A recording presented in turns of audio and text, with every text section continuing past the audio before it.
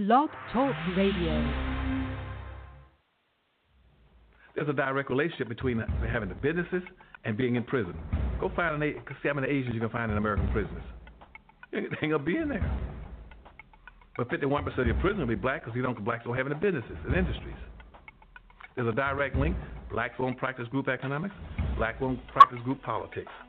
If you don't practice, you're setting yourself up. I told that 5-story building, you're setting yourself to get wiped out. Understand the nature of race, which is economics. If you build the first floor, it's economic. Build your businesses and your industries. Control business and industry, and put that pools in your money, and hold that money, and practice group economics with it. Arab and Asian money bounces 12 to 13 times what it leaves. Jewish money bounces 18 times. Black folk got to learn how to practice group economics. Black Americans spend every penny they get outside their own community. Then you take the money and the wealth that you get from that first floor and go to the second floor. The second floor is politics. You then take that money on the first floor and you control your politics. Black folk must quit allowing people to tell them to go out and vote. Vote for what? Nobody's going to do anything for black folk in politics. Politics is controlled by money. Major corporations who got the money. That's what controls politics. If you have no money, you have no say-so, you have no benefits coming. So you take your money and you control, and you take your money from the first floor, you buy every politician on the second floor. And any politician you can't buy, you rent or lease them to get what you need. Then once you get the second floor under control with the politician, with your money, then you go to the third floor. The third floor is the police department and the court system. You take your money from the first floor and your politics on the second floor, and you control the court system and the police departments. Then the fourth floor then is media. You then take the money that you generate off the first floor from business and industries, and you go after radio stations, TV stations, newspapers, and cable systems, so that you can now inform and communicate with your own people. Right now, black folk own and control less than 35 thousandths of 1% of the media in the United States. Out of 12,000 radio stations, black folk own about 75, 80. That's all. You own no cable systems. You don't have a daily newspaper. You have nothing of importance. You got about one black TV station. And so you can't communicate with your people. You can't inform your people. You can't do anything. You can have Rush Limbaugh and all the rest of the guys talking about racism all day long and bad-mouthing you, and O'Reilly. They can call black folk all kind of names all day long. What are you going to do? You can't respond. You can't communicate with your own people because you don't have an economic base. 51% of all the prisoners in the United States are black people. Even though you only make up 12% of the population. That's no accident. It's because you don't control the economics and the politics. And they're going to go after the weakest people they can get their hands on to incarcerate them. That's the black folk. And what are you going to do in response to when they over-incarcerate you? You're going to go out and have a march, a demonstration. We're going to march. March for what? Who cares? Marching has never changed anything.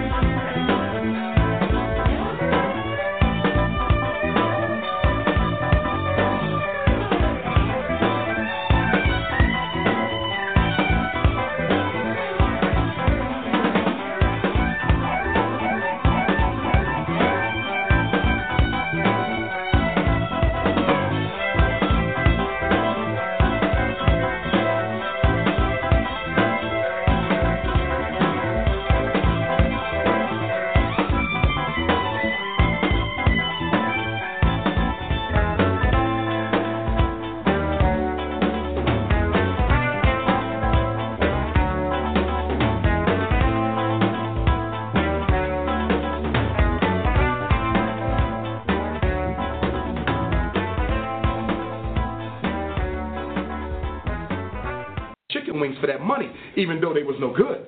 But you do get something for your money. But when you put your money in the church bucket, what do you get back? Hope in a future after you die. And my position on that, if I have to die to experience heaven, I don't need that religion. Anyone who tells me that I should be content with accepting hell on earth when the white man has his heaven here, and the Chinese man has his heaven here, and the Arab and East Indian has his heaven here, and they're even building their heaven in my ghetto, and you're telling me I got to die in order to experience what they are getting right now? That's a religion I don't need, because that's a religion for servitude. And so we have to put the black church to task and ask them, what are you doing without Jesus money? Let me tell you what they're doing with your Jesus money. Every black church in America has their money in a white bank. It is the white banks that are funding the regentrification ethnic cleansing movement. So all of us go to church. We put $3 million in the church coffers every Sunday. $3 million goes to a white bank every Sunday. And guess what they do on Monday? They take $3 million of black people's white Jesus money, and they give loans to white land developers and businesses and entrepreneurs to come into the ghetto where the church is located, buy up all the property, and force grandma out on the street homeless. Now, grandma been going to that church for 30 years. Grandma been giving that church $50 every Sunday. And lo and behold, grandma had to finally face the reality that it was your Jesus money that put your ass on the street.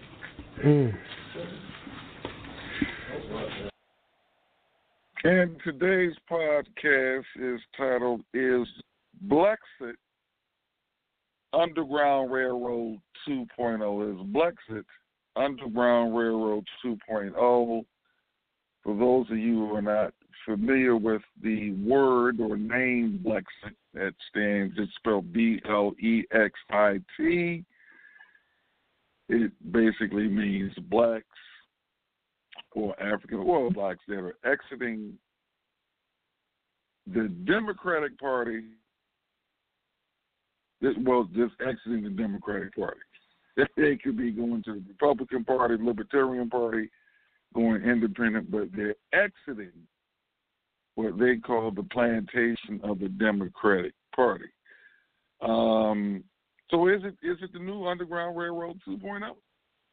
Because the Underground Railroad essentially were people that were legally classified as slaves, but they didn't see it that way. So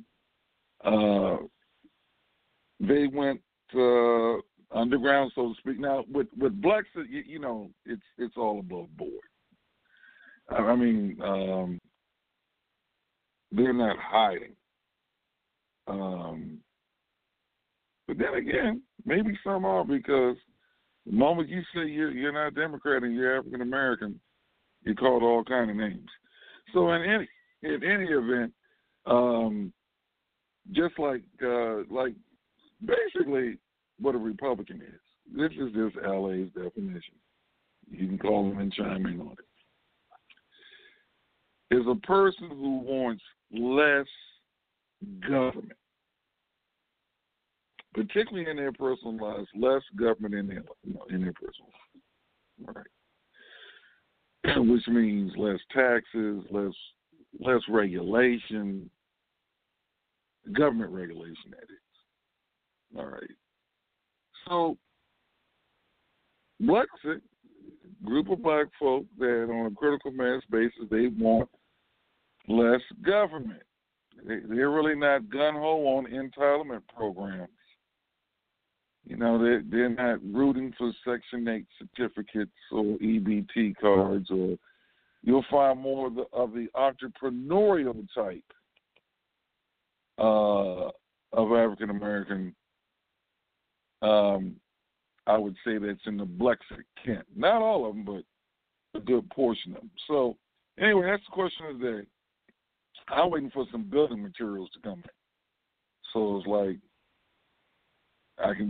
we can take some calls and play some music or play an audio clip, because they can be here anytime between 8:30 and now. So in any event, let's do this little short musical interlude, then come back and see what people think about answering the question: is Blexit is Blexit Underground Railroad 2.0?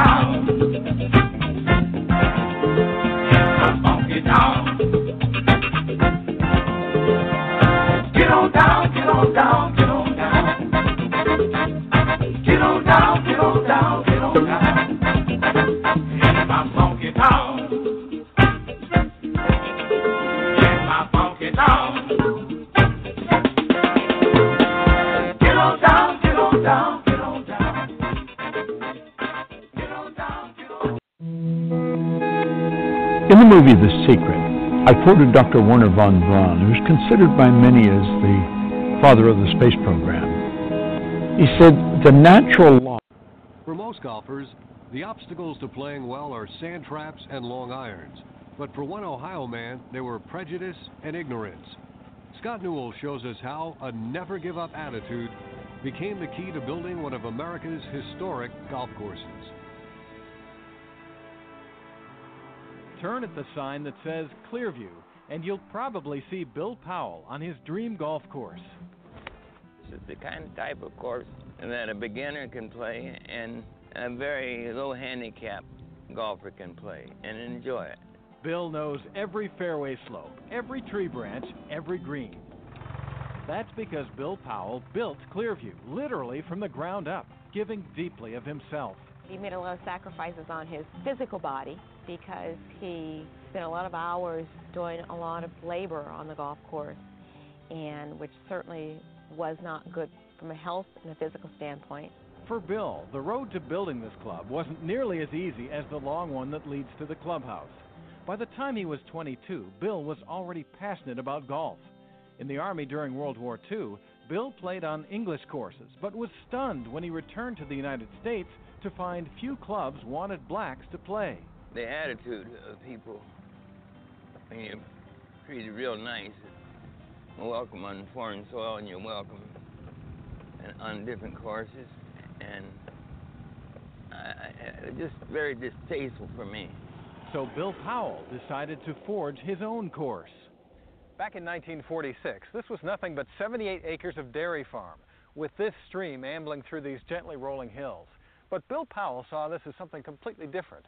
He envisioned a green just about over there. You see a plot of land that you think would be great to develop as a golf course, but then how are you going to buy it? How are you going to pay for it? So that was one of his number one challenges. Bill borrowed the money from a couple of his golf students. Then, between working nights as a security guard, he began to make his dream a reality.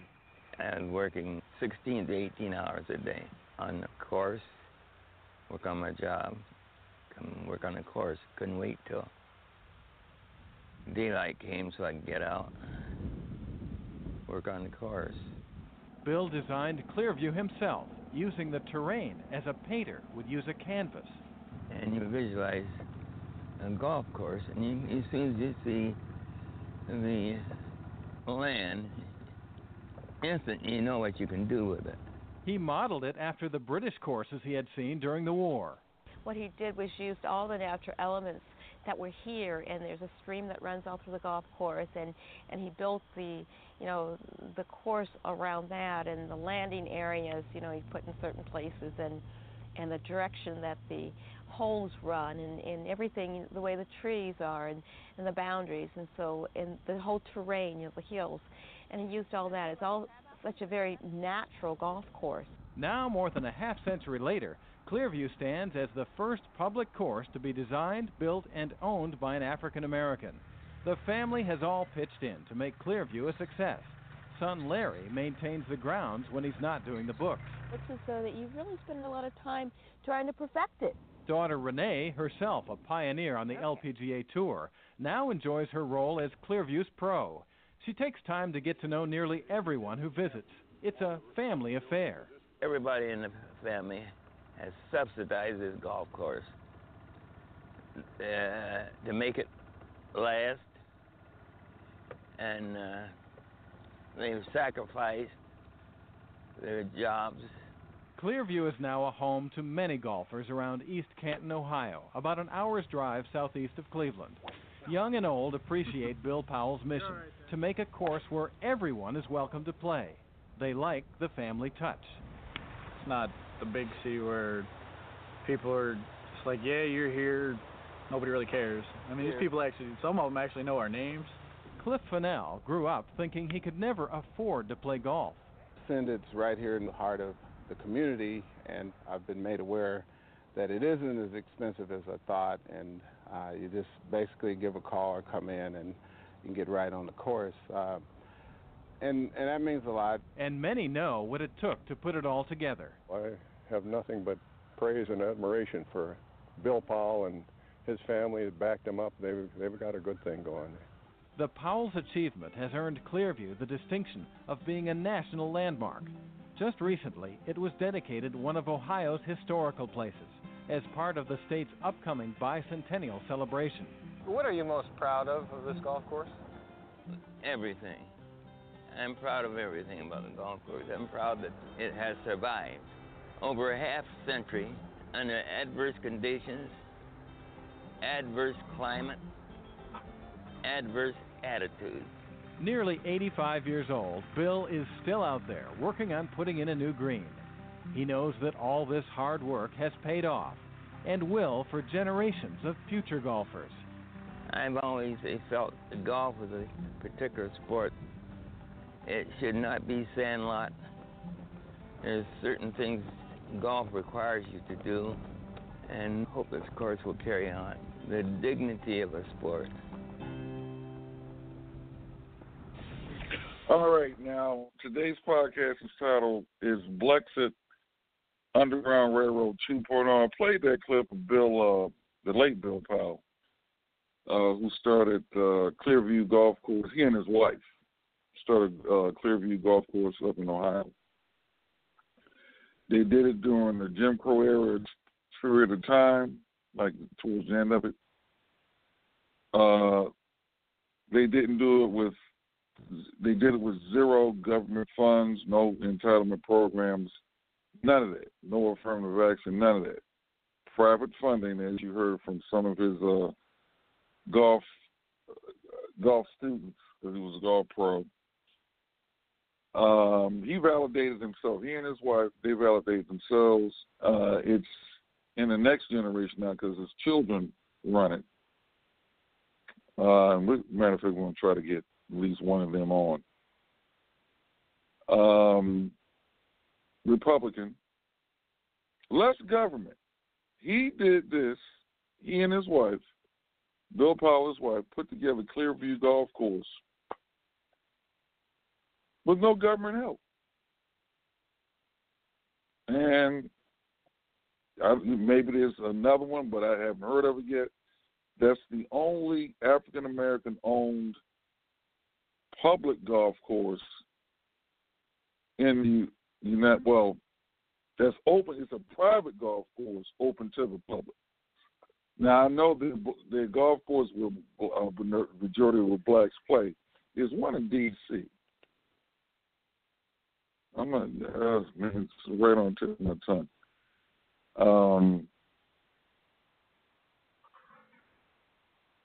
But that's the kind of things that blacks who want less government do. Very entrepreneurial.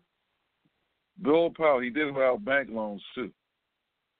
He and his wife bought an 80-acre dairy farm and converted it into Clearview Golf Course, like I said, we still exist today. Once again, the title of our podcast today is Blexit Underground Railroad 2.0.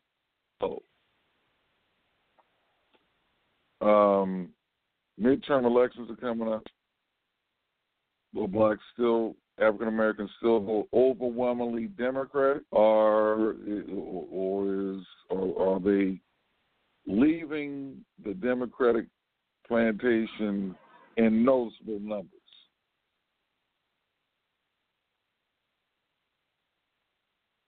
Are black folks leaving the Democratic Party on a critical mass basis? That's the question for today. We'll probably put it back out there again during the elections and then during the next major presidential elections. 619-768-2945. Now, I'm going in and out. If you want to comment on it, just press 1, because I'm looking for the delivery man to deliver my building materials. And they're supposed to be here between 8 a.m. this morning and 11. So they got 4 more minutes. And they might not make it in 4 more minutes, but I've got to be on alert. So let's go to 407. Your mic is open. Is Blexit Underground Railroad 2.0? Good morning, L.A.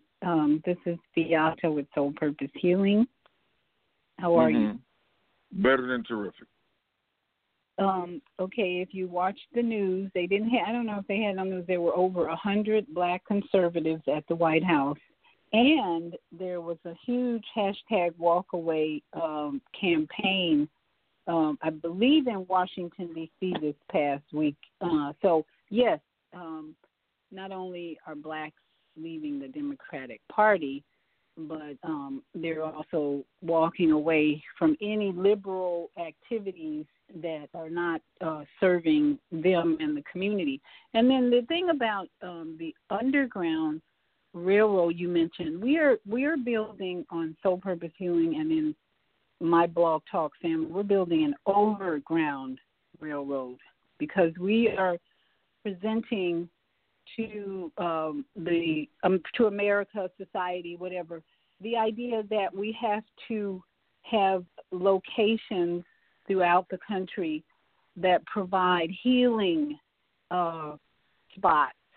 We're establishing, along with myself and Kwame Sunhorse, we're establishing locations throughout America that bring people together for meditation, for Native American rituals, and for just general detoxing, so that we can indeed walk away from the Democratic plantation. So yes, I believe it is going on. The media doesn't talk about it as much, but if you go on YouTube, there are thousands of people talking about and working to promote hashtag walk away and leaving the Democratic plantation. Okay. I volunteered for 2 presidential elections thus far. I volunteered, it was just really for one day for Obama's first election, because I was talking to a Green friend of mine who told me how, the grassroots of it and the social media aspect of it. And I was just mesmerized by what she told me went down, because I was looking at it from a complete marketing standpoint. So the very next day, I volunteered, and then I went to several meetings at people's homes, organizers' homes or whatever, who were basically green people, and then actually helped somebody with a green campaign in the state of Maryland. But let me ask you this.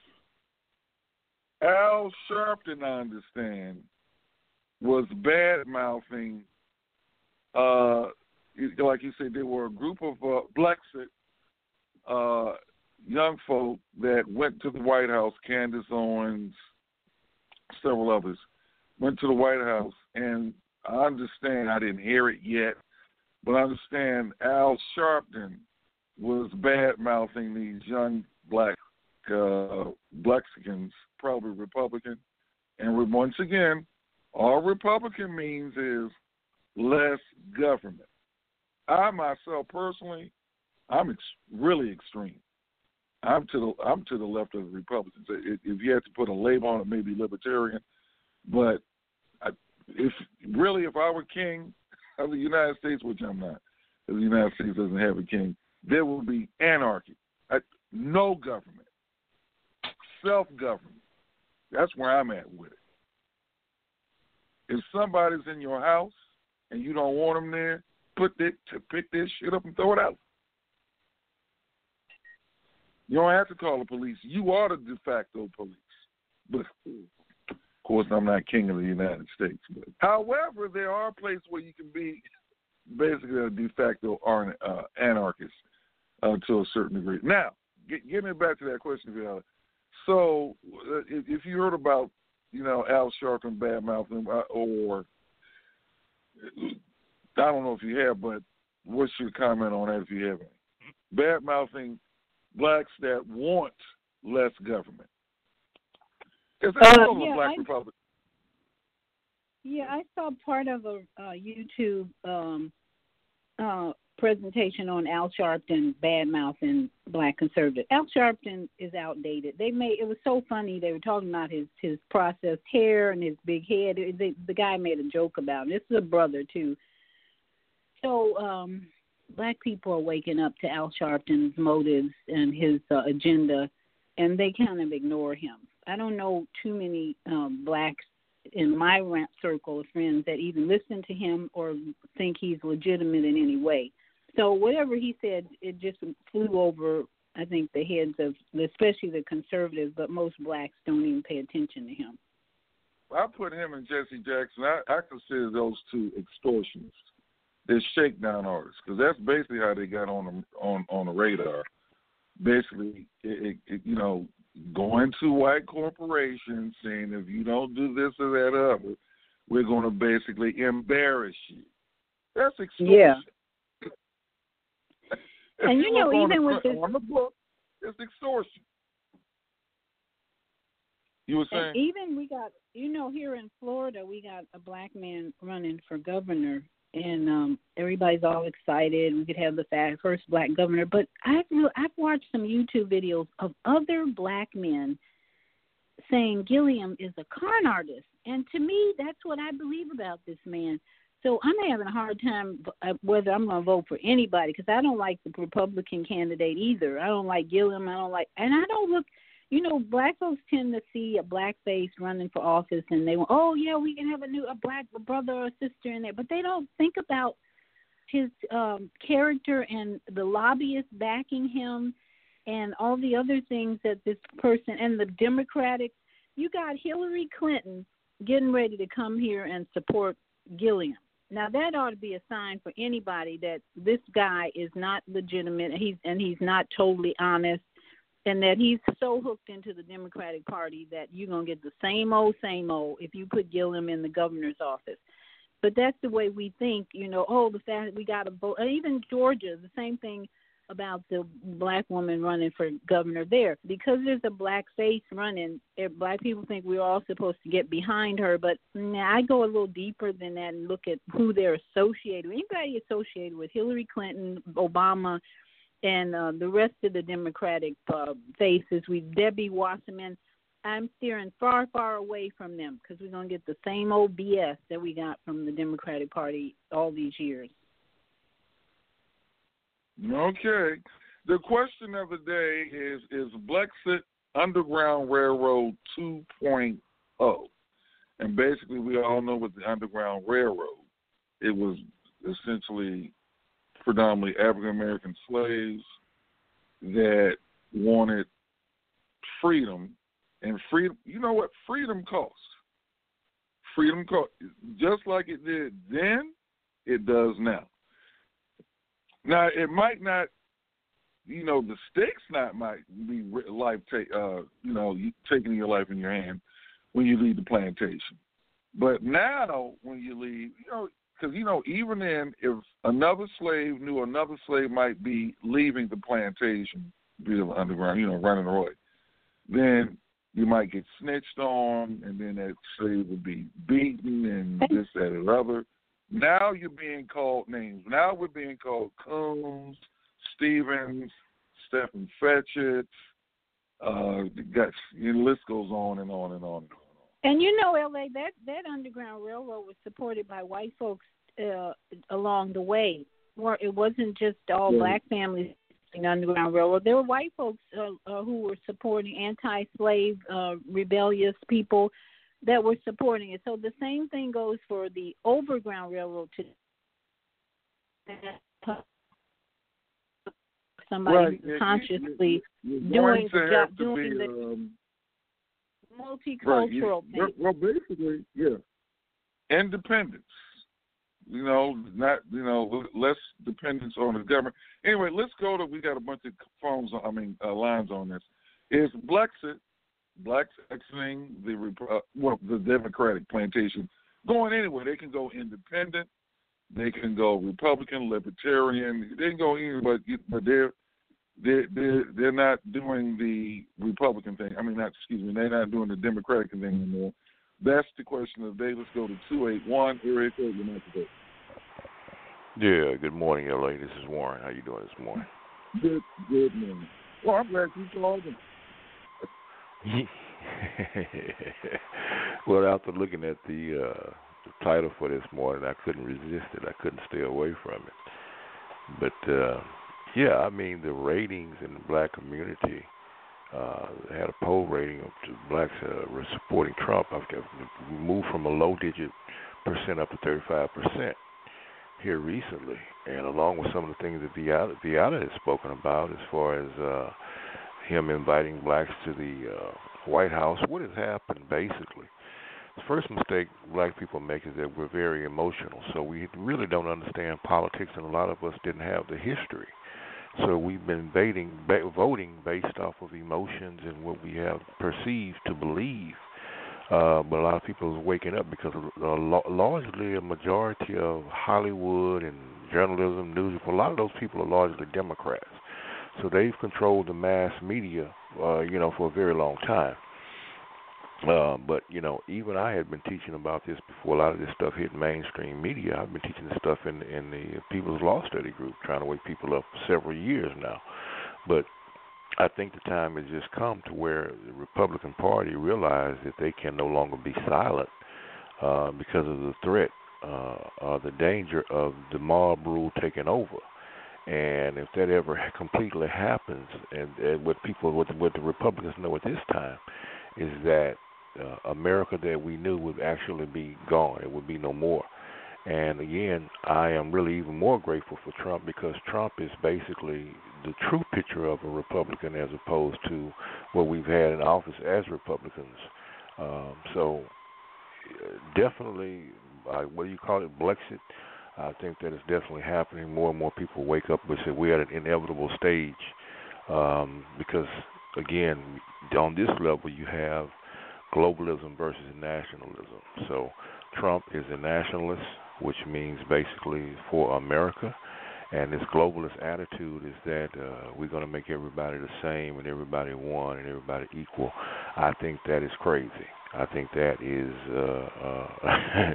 that's an idea that does not have any basis in reality.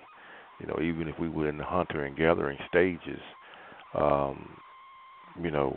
we would have to go out and individually or in a group of our own peers or whatever, however it works, and we would hunt whatever we bring in. We would bring that in for our families. An outside family couldn't just sit over and look and say, you have to give us some of yours because we didn't want to get up and go hunt that day. It doesn't work that way. So, you get what you work for. So I'm definitely with it. Well, now, let me ask you this one, because that's a good example you brought up. The blacks that are leaving the Democratic Party, demographically within African American communities, who are they? Because you do have a significant number, I don't know what the percentage is, of black folks that are at the Social Services Office right now. You have a good number of them that have Section 8 certificates, EBT cards. So you have a number of them that are locked up. Matter of fact, you know what? I don't know what the political affiliation of the majority of black men who have been shot in these high-profile police cases, but they probably were Democrats. I don't know. But so the black person that is exiting the Democratic Plantation Party, who are they? What do they look like? Are they on 60? Are they entrepreneurs? I mean, who are they? I believe these are just regular people, regular everyday working people that has been, pretty much trained to think a certain way. And now thoroughly understanding and waking up to understanding the process and the political process and the history of the parties and how they work.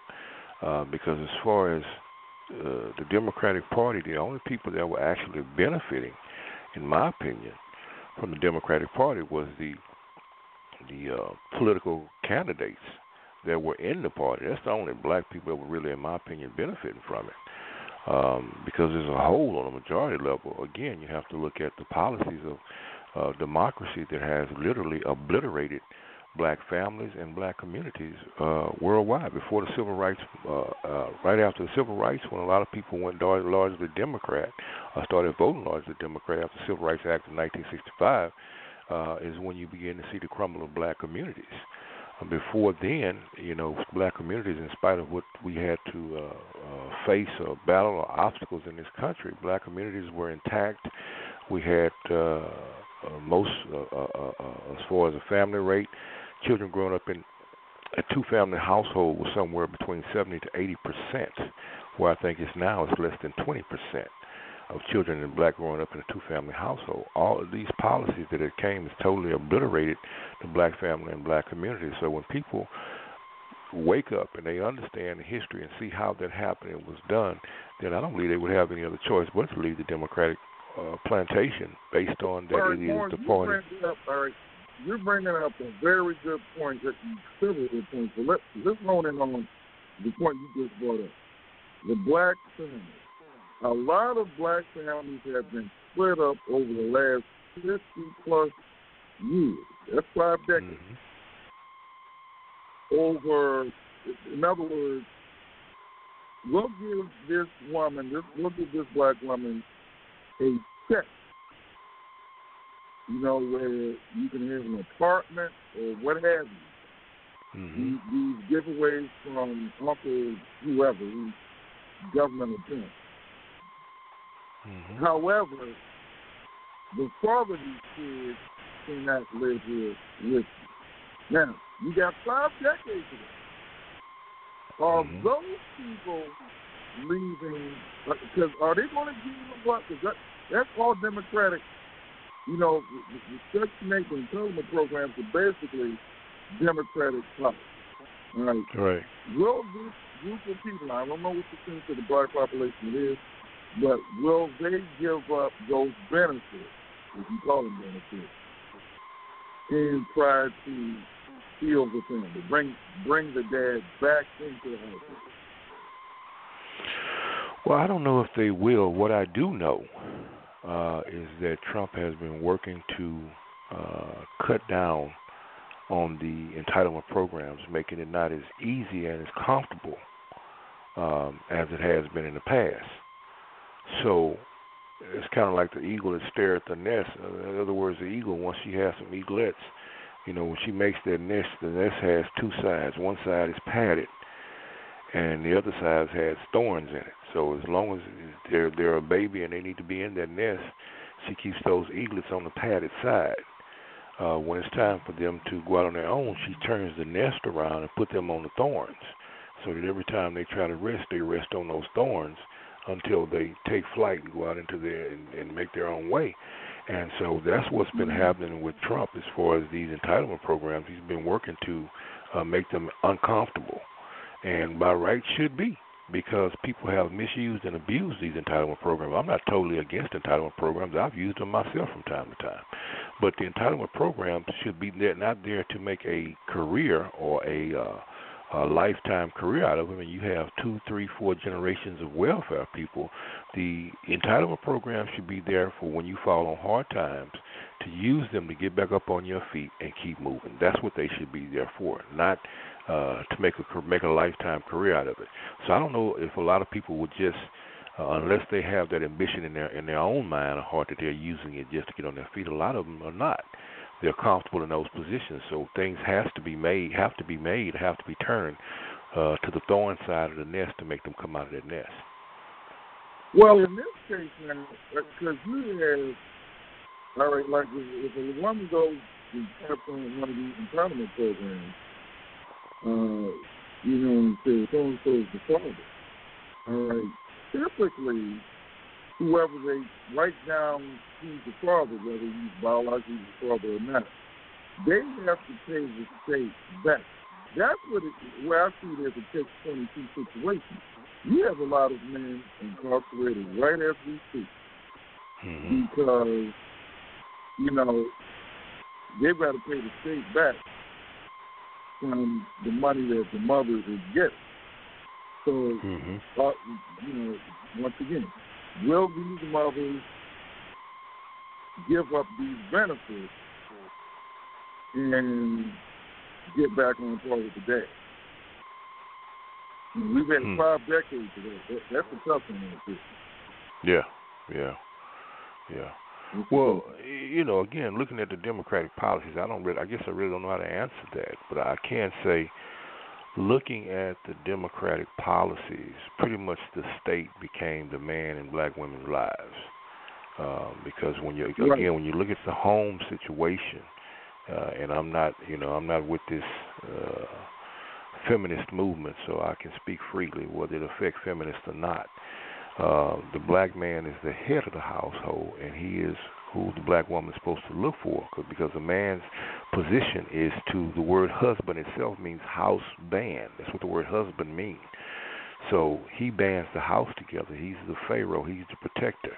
You know, he's the watchdog or the guard. He goes out and provides and bring back for the family to have. And so that was the whole purpose of a man's position in the home anyway. So when you remove that position and you have him incarcerated, or you give the benefits in which the man is supposed to provide, well then why would the black woman want to look to him? You know, he's basically been lowered. His standards have been lowered in our eyes. So it would another way to remedy this problem is for black men. I think black men has been effeminized through mass media, through television and things of that sort, and basically growing up in one-family households.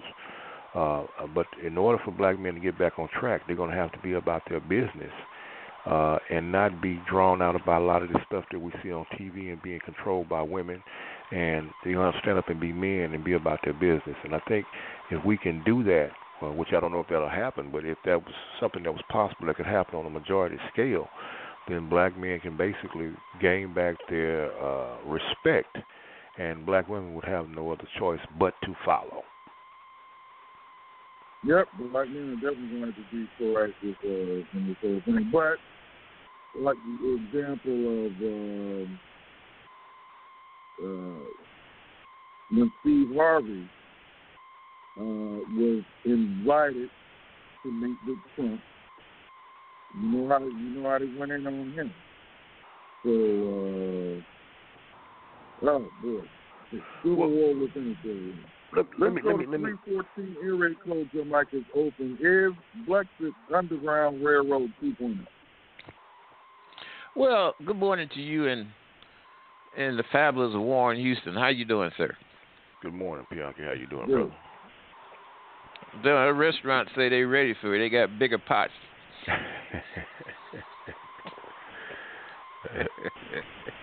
But yes, it exists. And I'm going to tell you one of the simplest reasons to know why it exists.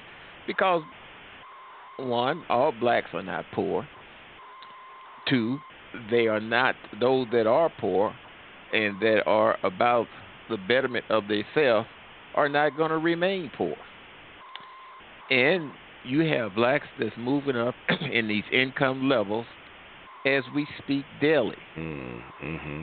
And being in those income levels, you cannot be subscribing to a lot of those democratic policies because they are harmful. One way they are harmful. They are harmful when it comes for you to pass on your wealth to your children because they want to tax it again, even if it's been in a savings account, bank account, where it was taxed when you earned it. Could have been years, decades, or a generation ago. They want to tax it again. Another point. We always talk about blacks owning businesses. Well, hell, they do the same thing on the passing on of a business. In some cases, some business owners have to either sell the entire business or part of the business just to pay the taxes.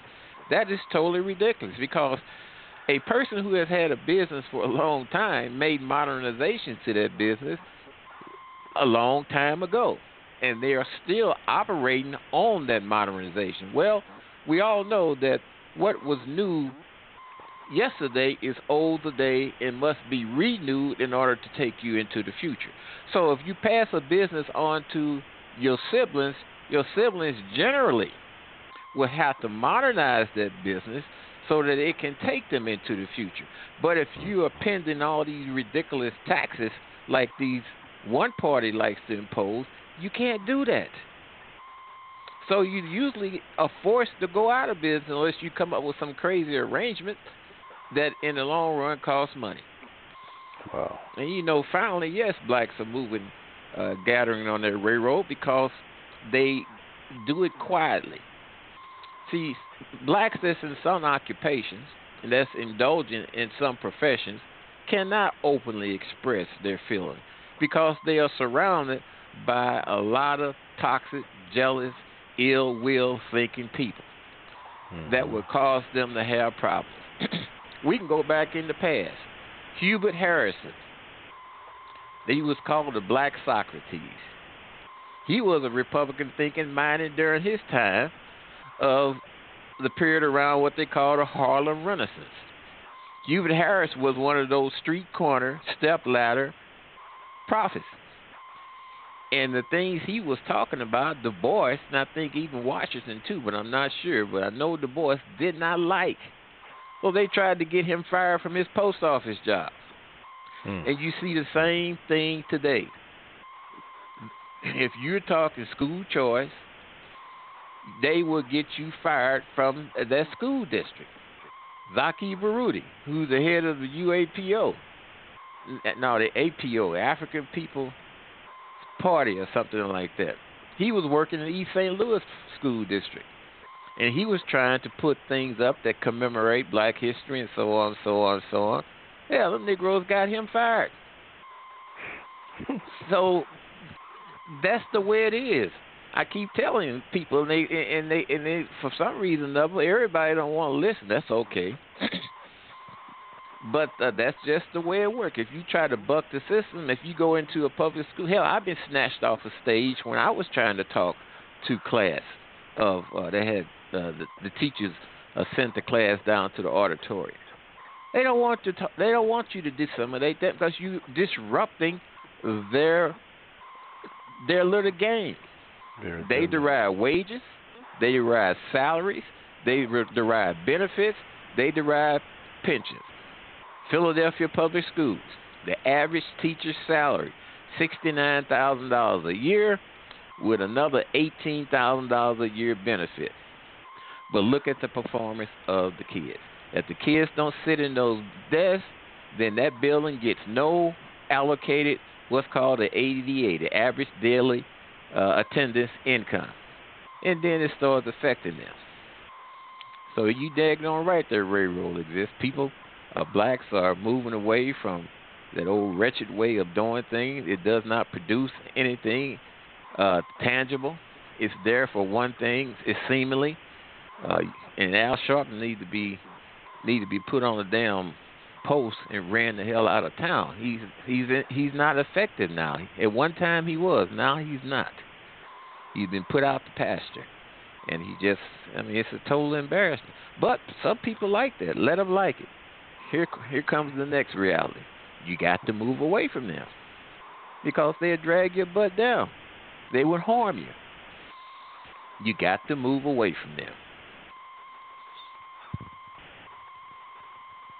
That's it. Okay, point well taken. We're going to open it up because the delivery is here. So I'm going to click 14. Your mic is open. I'm going to mute myself and just listen. Good morning, Brother L.A. How you doing? Good on this thing. Good on this thing. Before I get into what I got to say, I want to give honor to my Master and Savior that gave His only begotten Son for the redemption of my sins, Jesus Christ. And I also want to thank my Master for giving me a modern-day Messiah, a modern-day Savior, and a modern-day Jesus Christ in the person of Donald Trump. Because he's going to lead us out of, us black folks, out of the pit of despair. So the thing is, for all of those Pharisees and Sadducees out there that's against my Lord and Savior and my Messiah, Donald Trump, I want to say the hell with you. Now, with that being said, John Adams said, facts are stubborn things, and whatever may be our wishes, our inclinations, or the dictates of our passions, they cannot alter the state of facts and everything. So, with that being said, every time I hear somebody talk about entitlement programs, they always say it with a black face in mind. But let me read you some facts for the if you got time, because I'm getting tired of misinformed, well-educated Negroes painting us black folks as the people that's eating up these entitlement dollars. Hear this. Medicaid, 43% of them are white, 18% are black, 30% are Hispanic. These welfare programs, 36% of them are Hispanic, 27% of them are white, 29% of them are black. When it comes to food stamps, let me get it for you because I want to make sure that we hear this. Because you see, we got a bunch of colored folk out there that always think that we're the ones eating up these entitlement dollars. It says here that food stamps, 36% of the recipients are white, 25% of them are black, 17% of them are Hispanic. Now, I'm like you, brother.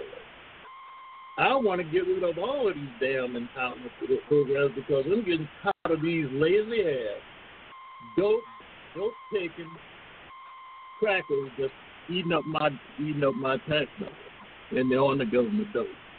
If I had my way about it, I'd get rid of all of the damn entitlement programs because most of the people that's benefiting from these entitlement programs are crackers anyway. So with that being said, you and I are in total agreement because the thing is I'm getting tired of supporting these lazy white folks that can get out there and work like I'm working. Because, the thing is, you know and I know that these Republicans and these Democrats ain't going to get rid of these entitlement programs because it's whites that benefiting the most out of this thing. If it were blacks, they would have gotten rid of this a long time ago. Now, let me give you another fact, Brother L.A., because the thing is, we get lost in the soup sometimes. I'm with you as far as the blacks leaving the Democratic Party.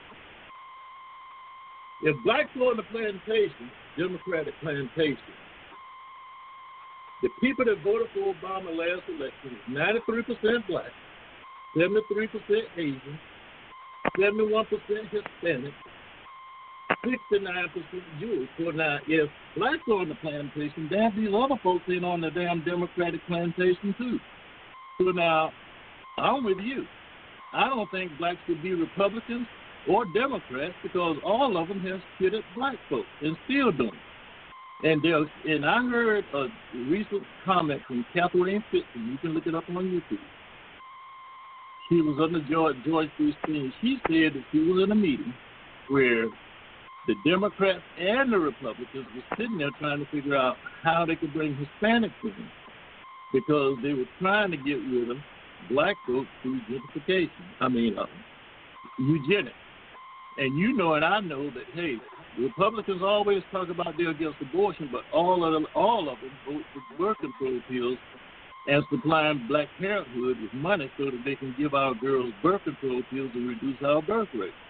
So when we hear our people speaking on emotion and not facts, the thing is, it upsets me because my thing is, I think blacks should just get out of both parties and have an independent political party anyway on their own and negotiate between who's going to do anything for them.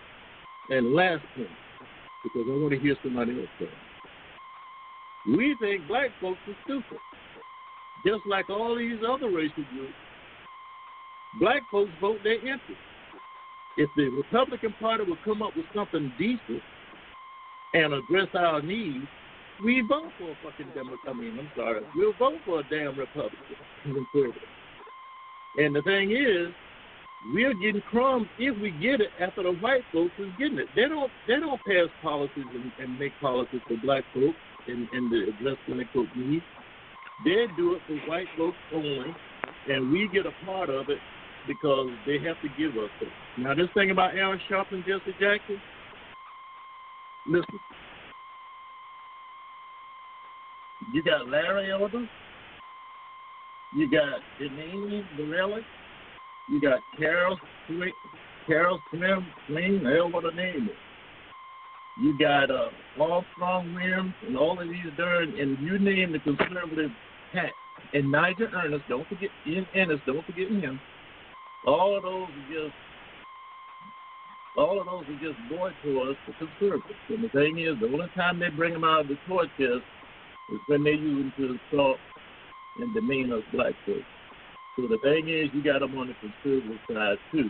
Now, when Larry Elder and all the rest of these black conservatives jumped up and addressed some of the ills of our black community, then hey, you got a right to criticize. But I haven't seen one black conservative get up and do a damn thing for black folks and black folk causes when they see us getting messed over by the system. So the thing is, hey, both sides got criticism that they can lash out to these different activists. But the thing is, until I see a black conservative get up there and address some of the needs of the black folks, all of them can go to hell. And I want to hear the rest of these folks say something, because I'm pissed off this morning.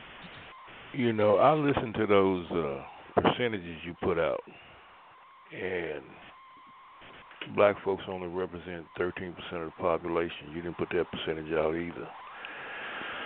I used to drive trucks, and I've been across this whole United States, every state of the union, every major city.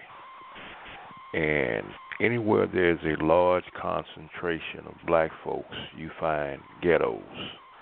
And then like Bianchi said, we're not all, a lot of us got money, not all of us, but the large concentration you find black folks in these ghettos, which were sponsored by the Democratic Party, which pretty messed up black folks' thinking. So another thing, a point I want to bring out too, is you saying you haven't saw the Republicans do anything for the black man. Well, the Republican stand is the same as Malcolm X, who basically didn't see any stand for the Christians who in the southern part walked down there and did marching for civil rights. He thought that was stupid, and anybody put themselves in that position, they deserve what they got, to get dog sick on them and everything else. When you're trying to go and sit into a restaurant where you're not wanted, if you decide you want to stay on the plantation, and when you go into the black community and try to explain to black people how to get off the plantation, they don't want to come off the plantation. So what is it that Republicans is supposed to do for black folks when black folks don't want to do for themselves? I would like to know that. Well, my thing is this: what is Democrats supposed to do for black folks that don't want to do anything for themselves? Well, they've already convinced black folks that they're entitled to everything. That's what got black people in this position. Let me say this: I've been in cities too, and I've traveled around too, and I've been in the Wyomings and the North Dakotas and the Iowas, and I've been in these cities too, and there's some white ghettos too. So this thing that you saw, maybe you need to get out a little more, because there's some poor white folks down here and down south that are dirt poor, that's suffering just like everybody else. So now you can't put that all on black folks. And my thing is this: until we come up with an agenda and sit down as a group of people and do like Brother L.A. says and say, look, we're going to put some lobbyists on K Street, we ain't going to get nothing from nobody anyway. So with that, I agree. Most of it is on us. So now the thing is this: I ain't going with this argument that my white man is better than your white man. Ain't none of them worth a damn until we get together and we sit down and we organize ourselves so we can do what we need to do to get power. So now I ain't getting in this argument about my white man is better than your white man. Well, that's not my argument, brother. My argument is not about white man versus who white man is better than what white man. My argument, if there's any argument at all, is based on policy. Now, if one policy is put out to entitlement programs to make you play the victim, because see, we have to start somewhere. If one policy is put out to make you play a victim role, and you adopt that mentality, then you already crippled. If another policy is put out and say, hey, you can make it on your own, do whatever you need to do, we're going to pull this back.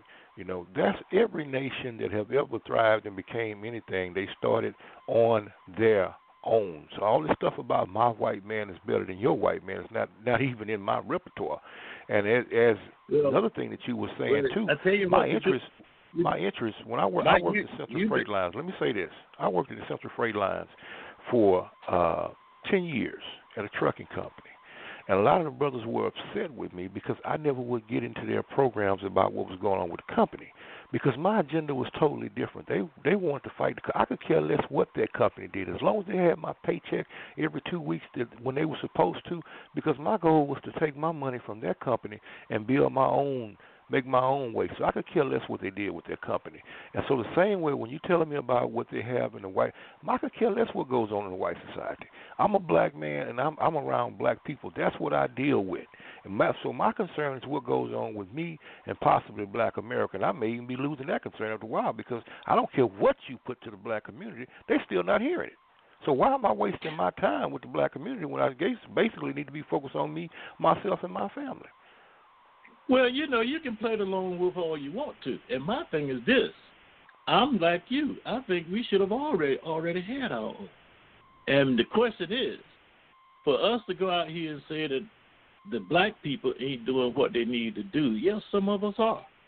But as a group, no, we aren't. And the thing is, until some of us smart individuals that's got their education and the talent get out here and help those and share their knowledge with them to try and help them out, then yeah, but those that don't want to be helped, I'm like you, leave them behind, because that's what I've done. And like you, I've always made my way. I've always had businesses. And the thing that I'm saying is this. For us to chastise and insult and demean black folks saying that they're the ones that's sucking up all of this entitlement program money, that's just a lie. I gave you the facts. Now, you can take them if you want to, but nobody said that they were the only one. That's not the point. That's not the point, that they're the only one. The point is, we're talking about our people. We're talking about the position of black America out of 13% of the population of what's going on. The problem we do have in the black community, which would probably make it better, is that we seek to point the finger, and we never take on accountability and responsibility for where we are. We always look to put it off on someone else. And until we come to the point of accountability and responsibility as a whole, it'll never happen. Well, it'll never happen. We want to blame the white man for being in America, but yet we don't go back and talk about all the stuff that was going on between the tribes that caused us, because without that going on, wouldn't one African have been taken from the continent? Well, look, I ain't going back that far. I'm talking about what's here in America. And the thing is this. You can't say that the black man is trifling and not taking care of his business, because, look, there are evidence to show that there are some outside forces to keep us in this position. Now, it's up to us to yield to it. But the thing is this.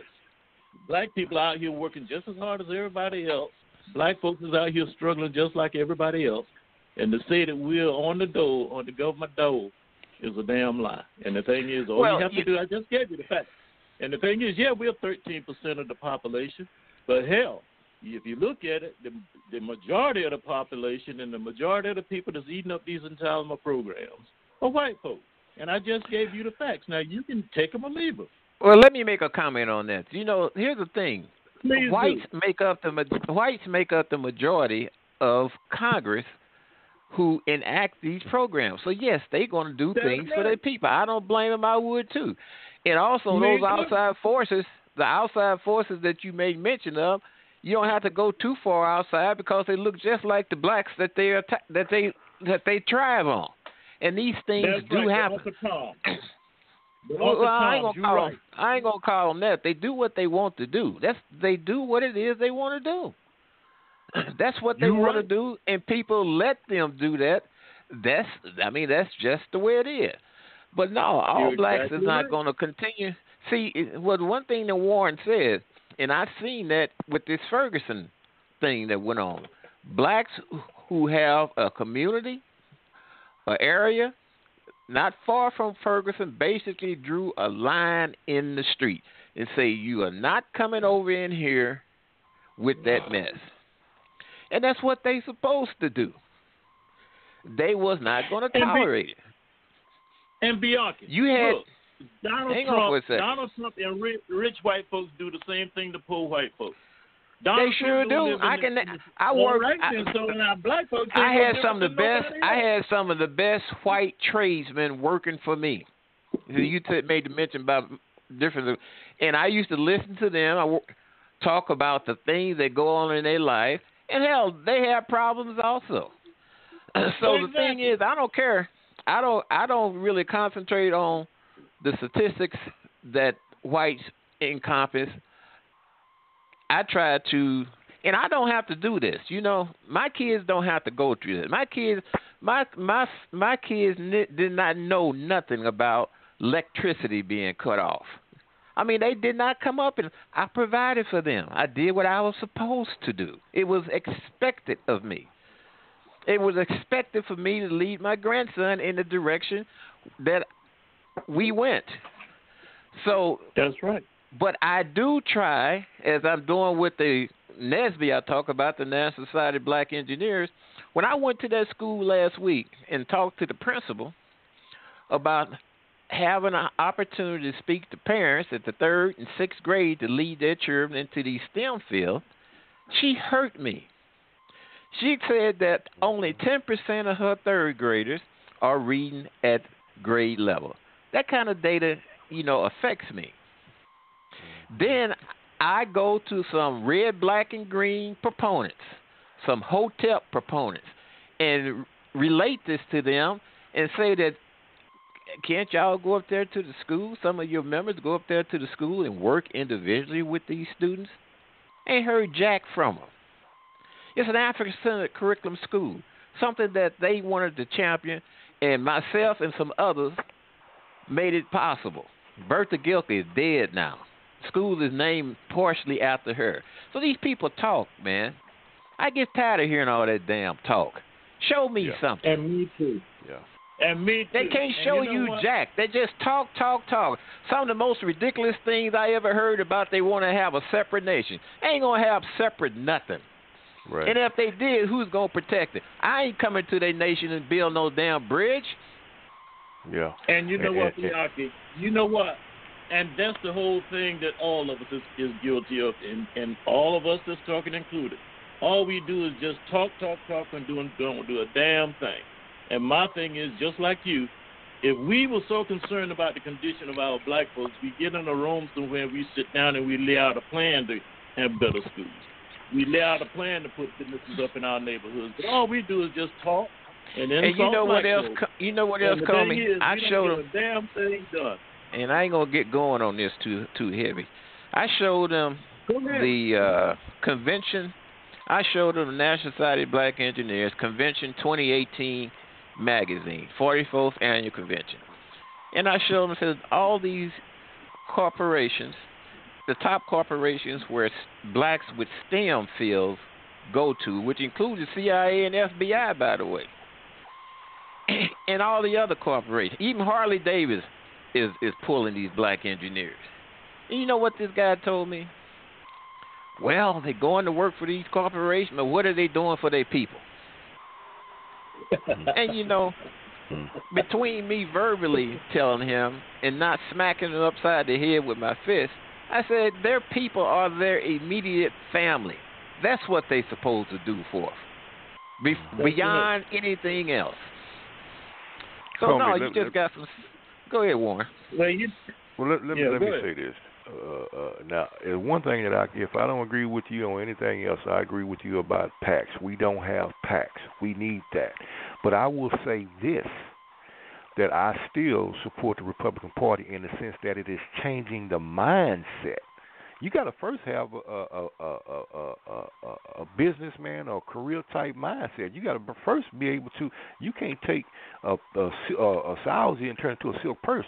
So if this Republican Party is changing black people's mind to become independent, then I'm all for it. Once they start to become independent and can see and come together and want to put together PACs, political action committees, then fine. I'm with that. I'm not against PACs because I do understand politics is also money. And when black folks don't put no money in, you don't get nothing back. It's that simple. But as far as our people as a whole, look, I'm part of Dr. Yosef Ben Yakanan's organization. So I know all the talk. I know being in the meetings, I done heard all of it. And look, I'm just not impressed. I don't see movement. I myself put together the People's Law Study Group. And like I tell people all the time, I went broke. I almost lost everything I had, thinking that I was doing something for the community because I'm looking at this so-called police brutality.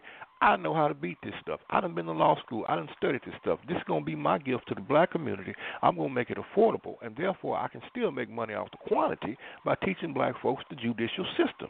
I ended up broke. I ended up talked about. I ended up called a coon and this and that. So you can't deal with that. There is a barrier on the understanding. And so those that step across the other side and understand, then the other ones, they become jealous and upset. Oh, you coon, you stepping and fetching, you Stephen, it's crazy, completely crazy. Well, you know what I've always said, you can't take everybody with you. When I was in the Army, we had to leave some behind. And the thing is this, we can't go with that mindset that we're going to take everybody with us. So Jesus said, hey, if that house don't receive your message, brush the dust off your sandals and move on to those that will. And my thing is this, but it don't mean that we got to demean and insult the whole race because of a few laggards that's out there that don't want nothing. And that's the thing that I see. Because when I hear these black conservatives get on TV and look at them on TV, first thing the white boy does is pull them out of the toy chest and let them go ahead on and go to work. And it's about time we stop that. Hey, look, if we can't do any good, don't do no harm. That's my thing.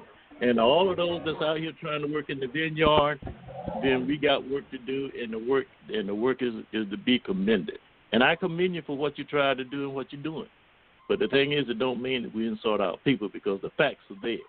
And the facts is that we ain't the ones that's pulling in all of these entitlement dollars. And I'm getting intercourse and tired of people saying, hey, look, we want small government because they think black folks are sucking up all of these entitlement dollars. And, you can go everywhere you want to go with that. Well, I think they're looking at more than... Now, Beasley, you're 100% right that the majority of people that are cashing in on these entitlement programs are, really on a geometric scale, white folks in the United States, no question about it. But I think we're at a state where, and you're right, we can't take everybody with us. I think I'm with the Booker T. Washington School of Thought. Basically, the people on an individual basis or on a family household basis, and I'm not going any higher than that, can start some type of business. I think over a period of, I don't know, maybe a decade or so, and that's being very hopeful. Just a short 10 years, there could be a critical mass change. Oh yeah. And look, brother, and you're going to have to get with the children. See, the people that I want to reach, I think the people that we all want to reach on this panel, it's not us. Okay, we're already out here doing our thing. It's people that are not us, and I think probably the best target market to reach are basically very young children. So we might have to open up nursery schools, daycare centers, after-school programs, or something. Well, Brother L.A., look, if you pull up the SBA, I think it's the Business Survey Statistics of the census, the most prolific business creators in this country for the last 5 or 6 years have been black folks. So it's not like we ain't trying. It's just that we haven't built up these mega corporations like white folks. And to say that we're out here and we're sluggers and we're laggards, it just upsets me to no end. Because the thing is this: we got some people that's trifling, but so is the other racial ethnic groups. Not as much, but we get publicized for it. And you know what? The thing is this. Yeah, we're 13% of the population, and if we think that most of these programs was developed because of their sympathy for black folks, I got the Mojave drawbridge. The Mojave does a drawbridge to say, because that's just not the case. Because these Great Society programs, they weren't meant for us. We got some out of it, but they went down in Appalachia and all of these southern states and all of these poor white folk, and they knew they had to do something. So, with that being the case, we just need to be better informed when we get out here talking all of this right-wing, liberal, conservative bullshit. You make mention of black businesses, and that survey is done every 5 years. Last one was done in 2012, and the information on 2017 came out. Blacks have 2,593,168 businesses. Number That's of paid right. employees. Number of paid employees is 1,045,120. The annual right. payroll is 30. Well, actually, the average annual payroll is $72,358.49. The That's average right. for the black male is $133,035.62. The average for the black female is $28,860.39.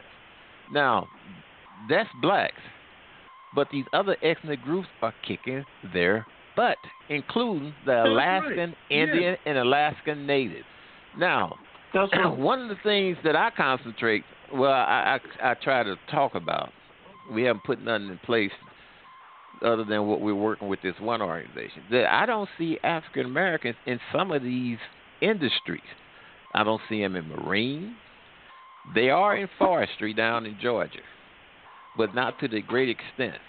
But industries like marine, industries like has to do with the oceans and marine biology, marine architect, and in communication, I don't see them there. They should be there. Now, I can understand why they're not there, but they should be there. And that's got to be what you have to work to make that happen. It's just not. Apparently, apparently, the means that should make it happen is not there. Therefore, the means have to be created to make it happen. And Bianca, you're exactly right. And the thing is, we got a lot of work to do. And these Asians are kicking white folks' ass. This Asian female, business is $216,595, when this white female business is $192,784. So, you know what? We also have to define. We also need to define what is a true and real business. Now, in the stats that you gave, I don't consider self-employed a business. Self-employed, you own your job. I agree with you. Something where a business is something that generates some passive income. You physically don't have to be there. You have employees or subcontractors and that thing. When you're self-employed, which you own your job, and that's good. Owning your own job, that's a big start for many. But that statistic that you gave, particularly for African Americans, it might apply across the board. I don't know how they did that at the Census Bureau. But this is the one that reported when the survey came out. Okay. Yeah. And probably at least 90 to 95% of that what they claim as business people are really self-employed. They own a job, but that's not a business where they're cutting a paycheck and they can step away. Well, you almost got 2.5 times more businesses than you have employees working. That don't make any daggone sense. But that's what it says. But look, we all have come from many different angles, and we identify a problem. It's how we all choose to address that. But we are not the same. One person going to choose one way. Warren does what he do with the expertise he have, what he has on. You do what you do, L.A., with the off-grid housing and so on and so on. So, but we have to all agree that we got to do much better than what we're doing, because these immigrants coming in here, they do not have no sensitivity to all these things that we throw up there. No Jim Crow, no segregation, no slavery. They don't have no sensitivity to that. They are here for one thing, to stomp you down into the mud as much as they possibly can so they don't get their shoes muddy. And I think, Bianca, it was an article you just put up the other day. If racism, white supremacy is so bad, why are Nigerians coming here doing as well as they're doing? You know, they're black. If they're being targeted, why are they? You know, you know. Speaking of Asians, you know what? You know what, that argument is always put forward. But if you go over in those countries, it's foreigners that control their economy. So now, if they're doing that great in this country, why come they don't do it in the country where they're from? And I'm not knocking them. But the thing is this. One thing they do, they come here. They come here. They take the commerce in their countries. So now, they come here and they take advantage of the opportunities that we have here. We here fighting the opportunities that we have. And a lot of them, when they make their money, they send it back home. Yeah, but the ones that's over there is fighting opportunity over there where they at, because the foreigners is controlling commerce in the countries where they come from. But my thing is this: I'm not worried about them. I'm just talking about my community. And the thing is, like Bianca said, yeah, we got a lot of work to do. And I live by this philosophy. There's no such thing as a problem. A problem is only a situation to make things better. And, yeah, you have your expertise. Bianca has his. Brother L.A. has his. But we very rarely get together to make sure that these talents are working in unison to do what we need to do to take control of the space we occupy. And that's our problem. Because, like Brother L.A. says, everybody in the black community is a lone wolf. I got mine. I'm getting mine. And the thing is, you got yours to get. And until we get away from that philosophy, these foreigners, like Bianca said, is going to kick our ass. And they're doing it. And the other thing is this. Brother L.A. brought up another point.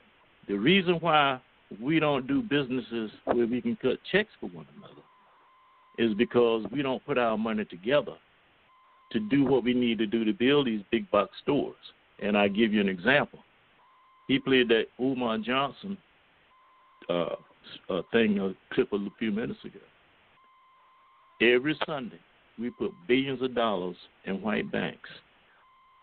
And white banks take that money and build their communities and other communities. And until we get that straightened out, we're always going to be behind the eight ball. And us sitting here bickering with one another, we need to get out there and start talking to these darn preachers and these deacons to try and put that money in a war chest to put up the type of businesses to go in and where we can hire people in our communities. Connie, let me comment on it real quick. I agree with what you're saying. I think what's happening on a critical mass basis, not anybody that's on this listening today, and then Beata wants to say something. On a critical mass basis, I think, because I listen to podcasts and blogs and all that, like we all do, and I think the problem is, on a critical mass basis, black African Americans are looking at what other people do, and giving what other people do, and want to get on other people's platforms instead of looking at what do I have to work with. One example, and I'm not bad-mouthing them, but like Dr. Umar Johnson, not bad-mouthing him. I'm Monday morning quarterbacking on this one. He's got over $700,000, okay? Now, in my opinion, start small. I've said this on this podcast before. You went to the river and you got over $700,000. So obviously, black folks believe in it. All right, open up one little storefront school and get some of the trolls off of your back, and then grow into your business. Okay, but so I'm bringing that back to like on an individual basis, and we're doing it here. Whatever your vision is, work with whatever that first step might be, just to birth it, and then grow it step by step. Beata, if you're on the line, you had a comment to make. Yes, I agree with most of what you brothers are saying, but I have to look at my father as an example of how we should move forward. We have a shortage of good teachers in our school system, and I think that the area we need to focus on is our youth, because a lot of adults they're way past being helped. They're out of our range for changing things. So, my dad started in the NFL in the 40s as one of very few black players back then. And he could have gone on to be more of a superstar, but he had an injury that caused him to retire and raise a family and then go on to teach for almost 30 years in a public high school in Chicago, teaching kids physical education and being a football coach and being the athletic director for that school. He influenced thousands of youth, and how I know that because I still hear from them today. and he's still alive. He's healthy for the most part at 94 years old. So when I look at him, he didn't go for the big dollars or owning his own business because he realized that was not for him. That would be too stressful. He wanted to help the kids to learn how to live a life that would be influential in other areas and so forth. So it's nice to talk about owning your own business, but I think where the focus has to be on having good teachers in our public education system that will help these youth make the decision that will not bring them more stress, but will bring them into their divine purpose. Because that's where we have to look at now spiritually is what am I here to do? Why am I here? Everybody doesn't need to own their own business, but we need to train and educate students and youth to know, that's something you might be able to do because you have these skills, you have this motivation, you have this passion. So I think what we have to do is remember the youth. We have to train the youth to be discerning and to go for their passion, not for what everybody thinks they need to be doing, but to do what they've been divinely called to do so they can influence the next generation and stop all this madness that we have going on right now. That's my comment. Well, Viala, all right, I agree with you, but all right, let's throw this out here too. Let's elevate the picture a little bit. All right, public education is essentially school with politics, and that's a whole nother podcast in itself. We've got to talk about the ideas that people have on this platform and on people's individual blogs and all this other stuff. We have to cut out the politics and go direct. Like, for instance, Warren Houston's People's Law Study Group, in other words, it should be in public schools, in my opinion, from grades 1 through 12, something about law literacy. That's what I'm going to call the class. However, if he put that in there, less people would be arrested, less people would be shot. It means the NRA couldn't promote this, less lobbyists would be out of work. You're talking about but what we're talking about on this panel, or what Warren Houston talks about with the people, if black folks alone became law literate, how many businesses, gun businesses, lobbyists, politics, how many people would go out of business? How many judges would be out of a job? How many police chiefs would be out of a job if black people became law literate through the public education school system? Is not going to happen, in my opinion, in the United States because of the politics. Therefore, we have to start online and break them order. Any way we can do it, we have to educate direct and cut off the government. Yeah, the public school system as it is today is totally broken and dysfunctional, in my opinion. So, no, I'm not talking about putting people in this broken system. I'm talking about we have to learn, reform our own educational system for the youth coming up. Yeah, I'm not talking, if Houston is going to be teaching law, he can't teach it in the broken public school system we have today. No, we have could I say something? We have to focus on educating our children in a new way. Could I say something? Sure, go ahead. Yeah, listen to this very closely. You can't do nothing without money. And there's a set prescribed way that you have to go about to get money. And you're right. If public schools, you cannot bring up the topic to teach about taking power from another group in public schools. They're not going to allow that. I don't even care if it's black principals, administrative, district. They are not going to allow that. Blacks need to have a consortium of black business people, of black investors that will fund your idea. Your idea has to be complete. Another thing, this thing about black supermarkets, until blacks own everything, or at least take a part in producing the things that you selling in that supermarket, you still going to be vulnerable to the forces that you are competing against. I've seen that here in St. Louis with Sterling Market. But this thing is, you got to have money. You got to produce people that can go out into the workplace and have the viable, well-paying, well-salaried jobs. You have to create that family structure. Then you are able to go off into some of these ventures that I hear people talking about all the time. This stuff, there's no shortcut to this. I'm just sorry, it just isn't. Right. And just to piggyback off that, Viata, it's a great idea, but Bianchi basically spoke what I was thinking, is that in order to have teachers, you got to first have the family structure. And that's the problem. That has been obliterated. The black family has been totally obliterated. So I don't know if it's even possible to get that back in, but if we have family structure, that means a man that is head of the household and raising the children and giving them the discipline they need. And, I just don't know. I really don't know. Well, baby boomers are in a position to teach exactly what we're talking about here. We have experienced the 60s, the 70s, some of us the 50s, I don't know about that, but we are in a position to start teaching these things, and that's why we do Blog Talk Radio. We got to put this into action, so that's my opinion.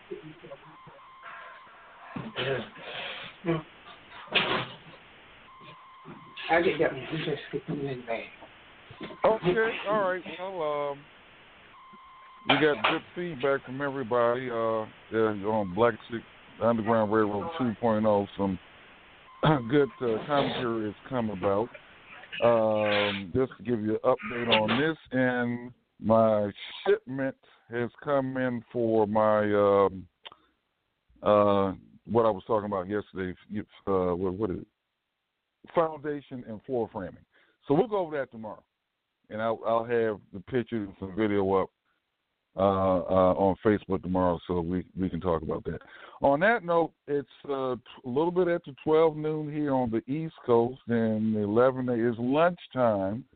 I usually don't take a lunch break, though. But in any event, it's midday, and I some of you diehards have been up since, you've been up 4, 5, 6 hours. So on that note, everyone, thank you for calling in, listening in, and participating. On that note, everyone have a good rest of the day.